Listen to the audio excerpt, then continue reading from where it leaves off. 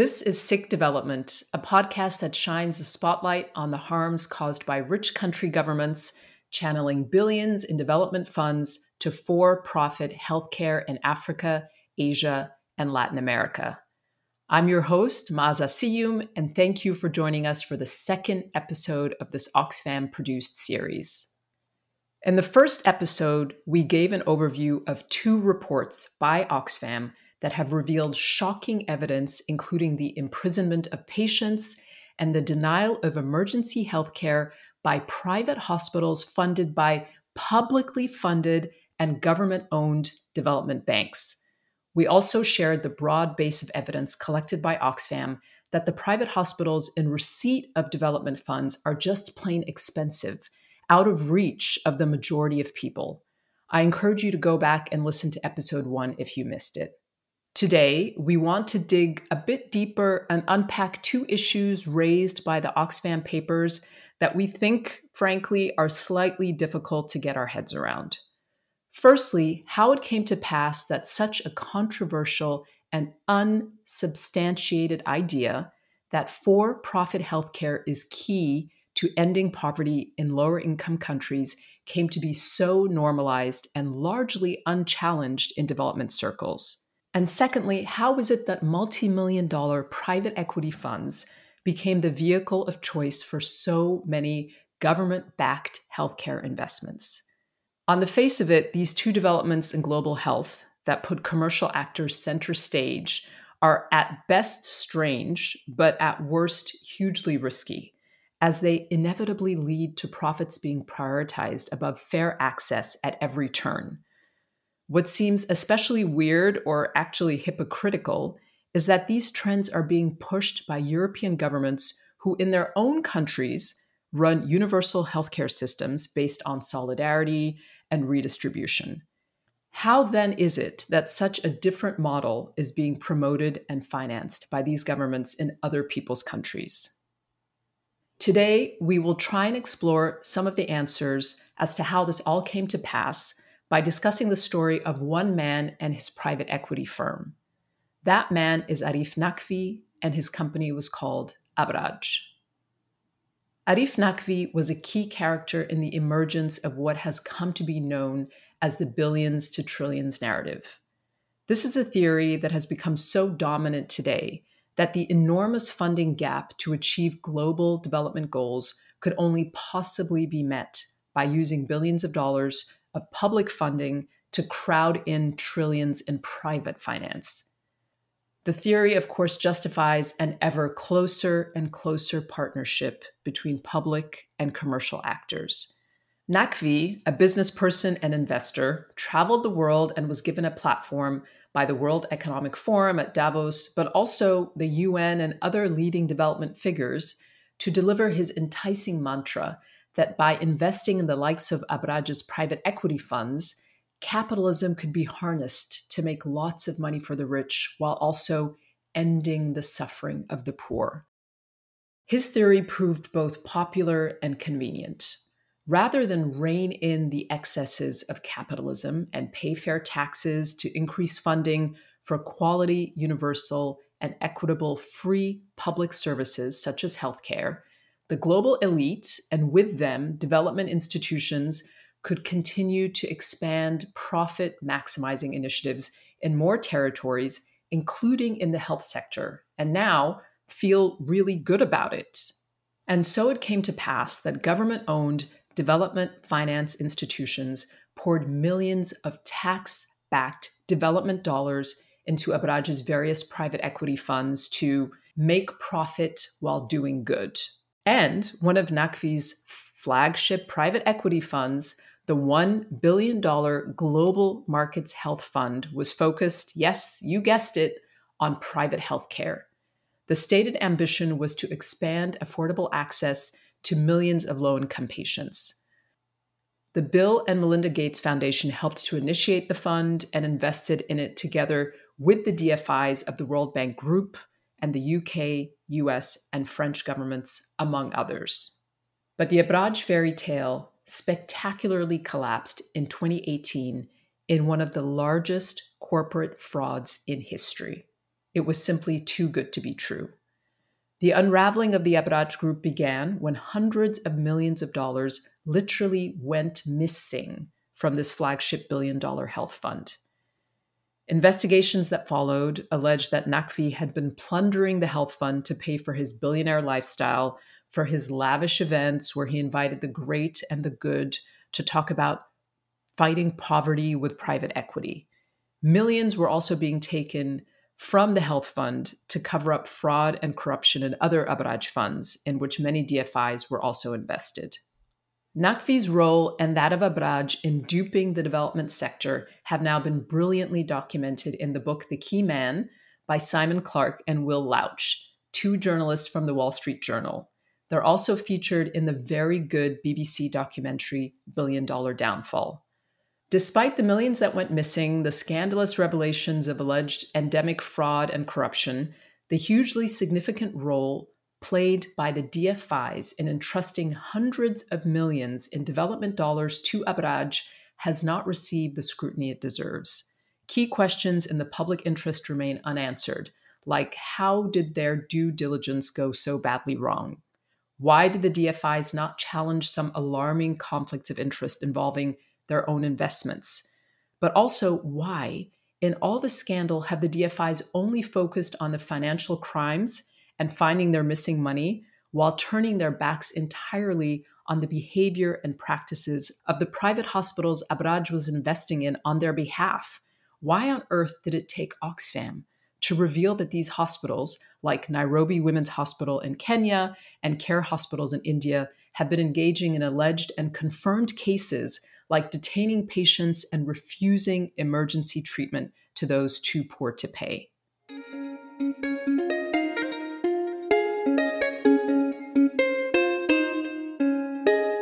I'm really happy to be joined today by Simon Clarke, one of the authors of The Key Man, to take a deeper dive into Arif Naqvi's story and the lessons that government and all of us should be learning from this case. Thank you so much for taking the time to speak with me, Simon. It's great to be talking to you, Maza. So, Simon, your book subtitle is How the Global Elite Was Duped by a Capitalist Fairy Tale. Can you start by telling our listeners a little bit about this fairy tale? The fairy tale, in short, is the notion that capitalists, businessmen, women, investors can solve the world's problems on their own. They can't. They can help solve the problems, but they can't do it on their own. They need the work of politicians and regulators and citizens around the world as well. But there are these very large conferences and forums which take place around the world. Perhaps the most famous of them is the World Economic Forum, which takes place in Davos in Switzerland every January, February, where billionaires, investors, business CEOs get together. And they've become very adept at arguing that they can help make the world a better place.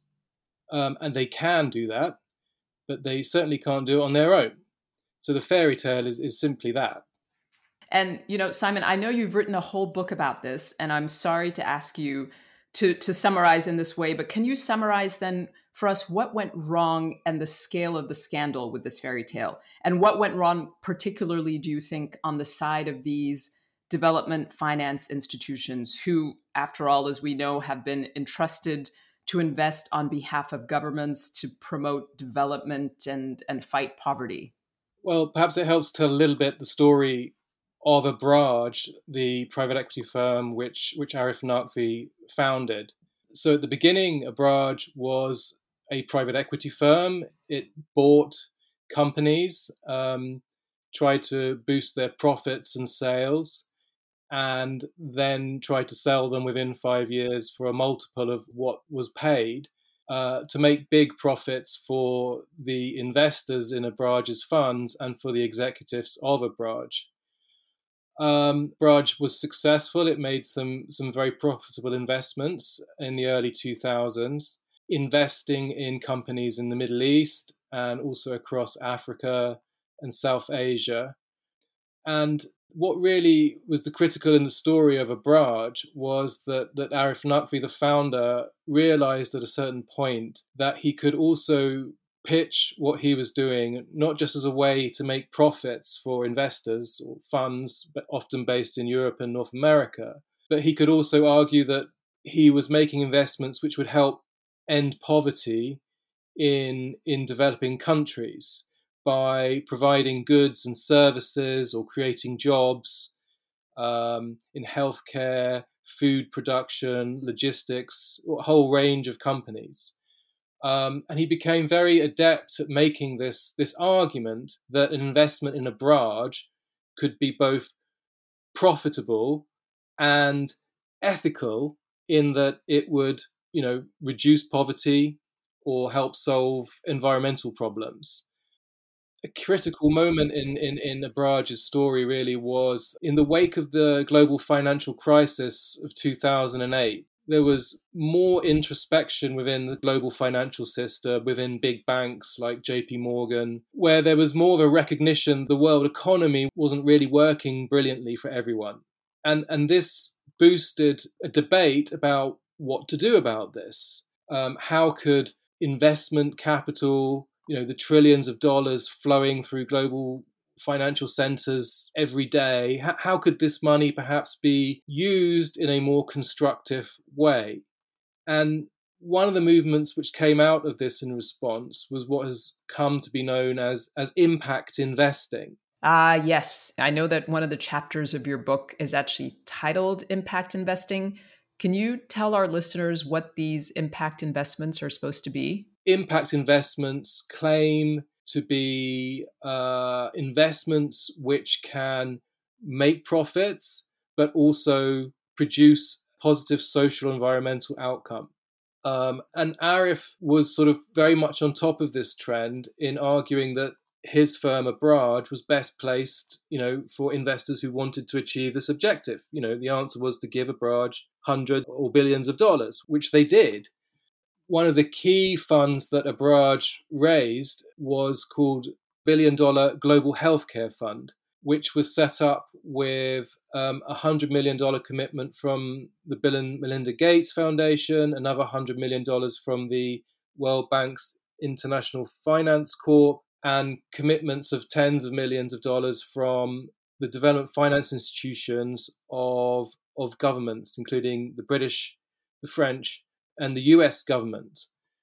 The pitch was that this fund would invest in for-profit hospitals and clinics across Africa and Asia. It would buy or build these hospitals and clinics. And in doing so, it would help reduce healthcare poverty in some of the poorest countries on earth, such as Kenya and Pakistan. The investments that this fund made needed to make a profit. And the people who worked in the hospitals which the fund was buying, and the people at Abraj who were overseeing these investments, were paid a lot of money. So in order for this fund to work financially, the investments needed to generate a lot of profit. Now, in order to generate that profit, the services that the hospitals and clinics provided, needed to charge a certain amount of money. The problem was that the services which these hospitals and clinics provided were too expensive for the poor people who were living in Kenya and Pakistan, Nigeria, and other countries where these hospitals were operating. So there was a real mismatch between the messaging of what was the purpose of this fund and what this fund was capable of doing. Listening to you, Simon, and also having read your book and watched the BBC documentary Billion Dollar Downfall on this story, one of my overarching thoughts is that the DFIs want to get off here by saying that they identified the fraud and dealt with it, and Naqvi was one bad apple. One guy in your book was even quoted as saying, "I guess we didn't call that one right. We put our money on the wrong horse." But that sounds misguided to me because it's not about one horse, right?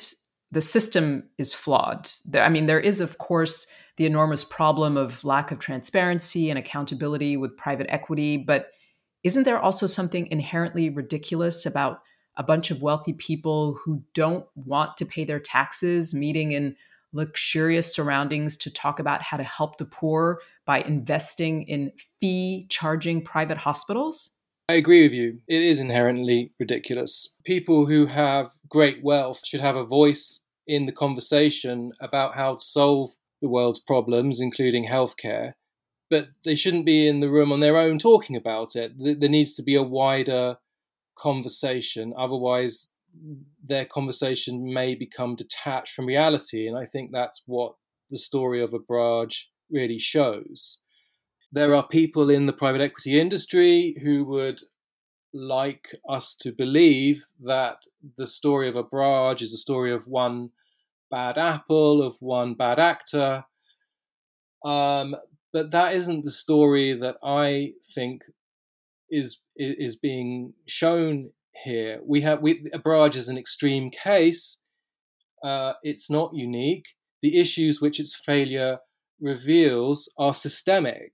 The fact that a firm like this could raise so much money based on it pitching itself as doing good for the world as well as making profits means that there is a problem. There is a case to be answered. I know there are other firms and funds which have failed in secrecy, about which we know very little. What made the Abraj story so unique was that we had such good sourcing on it, and we were able to get such a high level of documentation to tell the story in great detail. But the issues it raises are issues for an industry. They're issues for our world. And they're issues which we all have a stake in this world. If financial firms are going to raise money and make investments and say they're doing us all a favor, then we have a right to participate in the conversation, whether we agree with them or not. One of the conclusions of the key man of the book that we wrote was that if there are going to be global conversations, conferences about poverty, about healthcare inequality, if there are no people involved in those conversations who live on low incomes, then those conversations have as much integrity as a room full of men discussing gender inequality, which is to say those conversations have no integrity. Now, the Gates Foundation and the DFIs of the UK, the US, France, and the IFC did play an important role in identifying the problem as Abraj was collapsing. But they subsequently, to me and my colleagues at the Wall Street Journal revealing these problems, they haven't wanted to talk about them publicly. And this is something which I think is quite problematic. Now, there are some good reasons for this silence, in that the collapse of Abraj triggered a huge legal mess. There are civil and criminal cases going on around the world relating to Abraj. And so the people involved, the investors involved, are to some extent restricted in what they can say, but they've really said nothing at all. And given that it is public money, taxpayers' money, which has been invested in Abraj, so I really think that, those taxpayers have a right to know much more about what has been going on. And if it wasn't for the work of journalists like me and my colleague Will Louch and non-profits like Oxfam, even less would be known about this. So yes, there are structural issues here. There is a systemic problem. Private investors can play a role in making the world a better place. But in the case of Abraj, it went badly wrong. And now very few people want to talk about it. It's really important that we talk about what goes well in finance and public policy. It's also really important that we talk about what doesn't go well in finance and public policy so we can learn lessons. Is there one lesson in particular that you think we should take away from this story, especially for our listeners who are interested in addressing global inequality and health rights? Specifically in the case of healthcare and healthcare in developing countries, I don't think that Western governments should be making investments in private healthcare, because the Abraj case shows that it can't provide health services to the poorest people in these countries. And I really question that. I do think that evidence which shows that there can be a problem with private healthcare provision in developing countries is very important evidence and should be heard and read by as many people as possible. And you investigated with forensic detail the alleged financial crimes and misdemeanors behind the enormous Abraj scandal. So, with this in mind, Simon, can you share your reflections on Oxfam's investigations, including the findings that via Abraj, these DFIs were invested in hospitals that repeatedly imprisoned patients in Kenya and reportedly denied emergency treatment in India? So Oxfam has really done the world a favour by doing this research into private healthcare in developing countries. The hospital which Oxfam investigated in Kenya, which is called Nairobi Women's Hospital, what was owned by Abraj.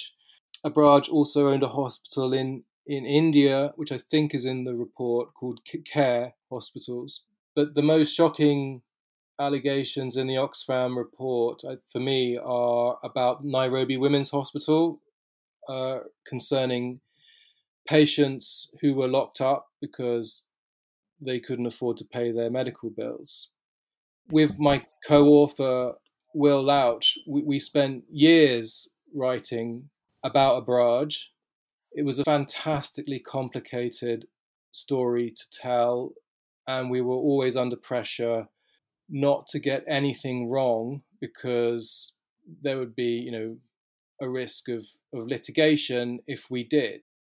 And in the telling of this story, we missed the shocking story of Nairobi Women's Hospital patients being locked up. So I'm very, very glad that Oxfam has dedicated such an important piece of work to this subject. Thanks, Simon. I know the Oxfam teams who worked on these reports were under similar pressures and are relieved that the information is finally out in the public domain. But for people, let's say taxpayers in the UK or France, who ask, why does this story concern me? What would you say? I think we should be concerned about the use of private equity funds by development finance institutions. We should certainly be asking more questions of them as citizens and taxpayers. We should be demanding more transparency at the very least, because if there's public money going into a private equity fund which is incorporated in a tax haven like the Cayman Islands, and then claiming to be investing for good in Africa and South Asia, then we really need to know what's going on. And it's not okay for development finance institutions or private equity firms saying, sorry, we can't tell you about that. It's commercially sensitive, or you have no right to know. I mean, these are unacceptable responses, and they are the kind of responses which I have received during reporting on this story and other stories. Absolutely, could not agree with you more, Simon. And finally, and just to wrap up, you've invested a great deal personally in exposing this very non-transparent and troubling intersection between the world of development, especially global health, and the world of private finance. What would be your recommendations to governments going forward now, given what you've learned during this long journey? Talk to more people. Don't just talk to people with loads of money or loads of political power, because if we really want to build a better future, a more democratic future, then we need to remember that democracy tells us we're all equal. regardless of how much money or power we have. And if we increasingly hold conversations about the future of our world in financial conferences, the danger is that those conferences give more voice and more power to people with more money. Now, people who have got loads of money should be participating in these conferences, but so should people with no money. So we have to remain vigilant that we're having genuinely democratic conversations about the future of our world. The last thing I'd say is that it's not just companies which have entrepreneurial spirit. There are people working in government and in non-profits who are entrepreneurial. And I think there's a risk that we've allowed the private sector to convince us that the only place where entrepreneurship happens is in companies. And that's not true. And I think it would be great to hear more from entrepreneurs who are working in government or for government-owned hospitals, so we can genuinely find better ways to run the world. I also think it's really important that we have taxpayer-funded healthcare and education services so we can guarantee universal access to those services. And so perhaps, if companies really want to contribute to a better world, then one of the best things they can do is make sure they're paying fair amounts of tax in all the countries in which they operate. Well, thank you so much, Simon, for all of this detailed information. We really, really appreciate you coming on this podcast. You're one of the first people identified as a guest on our wish list. Simon Clark, with his colleague Will Lauch, are the authors of The Key Man. We really recommend all of our listeners to read your amazing book. Thank you so much, Simon, for coming onto our Sick Development mini-series. Thanks very much, Maza, for talking to me.